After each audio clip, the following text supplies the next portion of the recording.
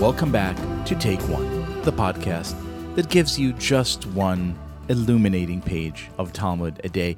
After so many breaks for so many Yontovs and holidays and Chagim and Pesach and Chol HaMoed and what have you, we're now back on track, back in schedule, back with a good, old-fashioned, hardened Talmudic discussion. And so it gives me great pleasure to welcome to the show for the first time one of my good friends and one of my great teachers, Rabbi, Dr., Sensei, Stu Halpern. Hello.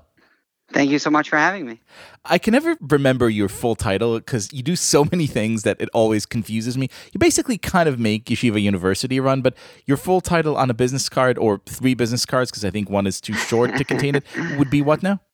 I am the Senior Advisor to the Provost and the Senior Program Officer of the Strauss Center for Torah and Western Thought at Yeshiva University. I would like to say that the Provost, the Strauss Center, Torah, and Western Thought are all very lucky to have you fighting on their side. So, Dr. Rabbi Halpern, I asked you to join us today because the pages we discuss, pages 44 and 45 in Masechet Shabbat, Tractate Shabbat, are kind of really hardcore pages with a lot of kind of intricate discussions about them. We have a lot of stuff about lamp and oil and really kind of, very nifty halachic stuff. But there was one concept that really kind of captured my mind, and that's the concept of the muchni. What is it?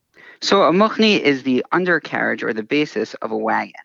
So for the purposes of the Talmud, it's detachable from the wagon and is not considered connected to it. And it's an independent unit as far as the laws of purity and impurity are concerned.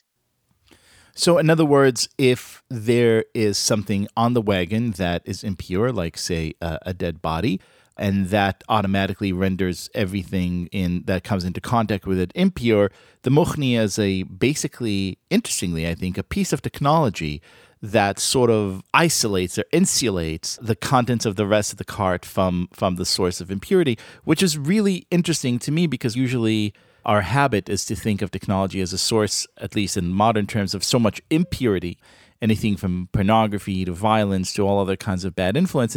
And here we're reminded, a particularly poignant reminder perhaps in the midst of a plague, that technology could also do a lot of things to render us pure or to isolate us from the impurity outside. Is that correct?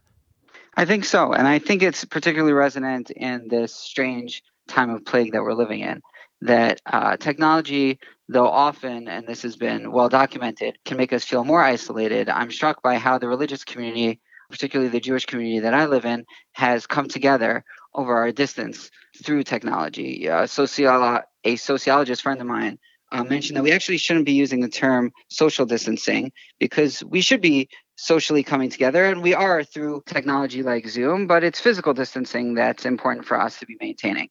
So there's been an incredible array of social cohesiveness, I think, that I've seen in our community, whether it be my own Yeshiva University, putting 1,700 classes online and singing us into Shabbos with our rabbinic leaders strumming their guitars and offering Words of Wisdom Friday before sunset, to our graduate school doing a digital Haggadah companion titled On This Night We Are All Teachers, to our students doing their own Haggadah companion, because what would Judaism be if not the Haggadah companion you choose not to use? And so I think this notion of physical distancing, I love your suggestion of not calling it social distancing, is something that all of us in every community are feeling kind of strongly. But I think you're right that people in the modern Orthodox community are probably feeling it more intensely a little bit, right? Because life for you, I know because you've told me this, revolved largely around, wake up in the morning, going to shul, spending Shabbat together in shul, Shabbat dinners, etc. A lot of kind of like rituals and rites of everyday life that involved being together in close proximity with other people that are now no longer possible, right? Right. But I've been surprised by the accessibility that I've personally gained and the tools that my own family has gained through this new ways we have to overcome this isolation.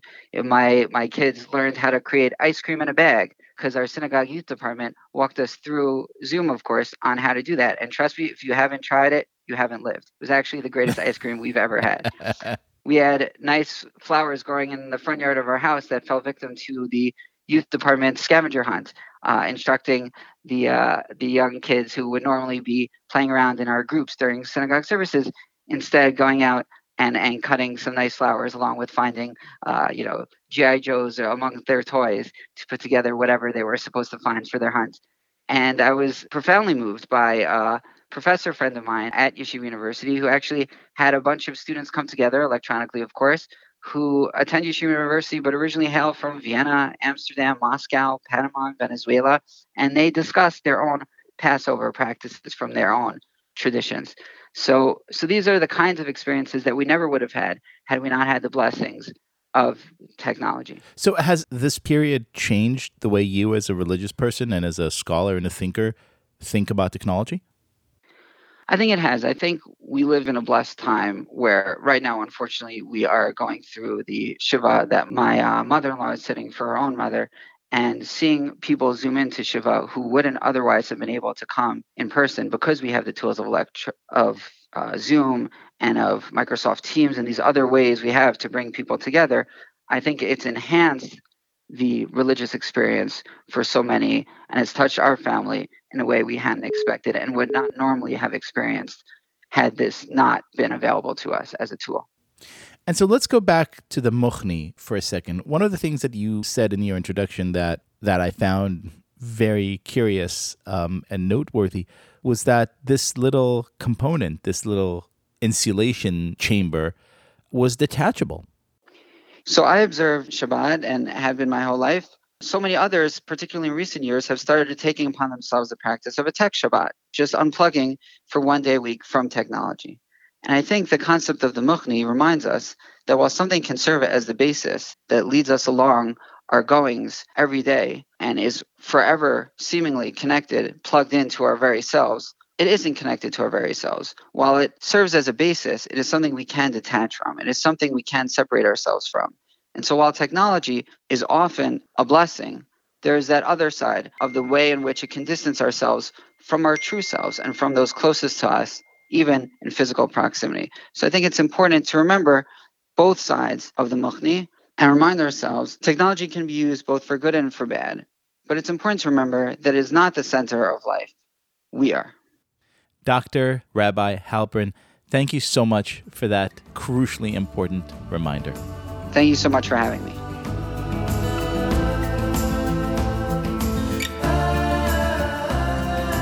This has been Take One, a production of Tablet Magazine. If you enjoy this show, please go and rate and review us on iTunes or whatever platform you use to listen to podcasts. Each week, we'll be releasing new episodes, Monday through Friday, covering the entire weekly portion of Daf Yomi. I'm your host, Leah Leibowitz. Our producer is Josh Cross, and our editor is Paul Ruest.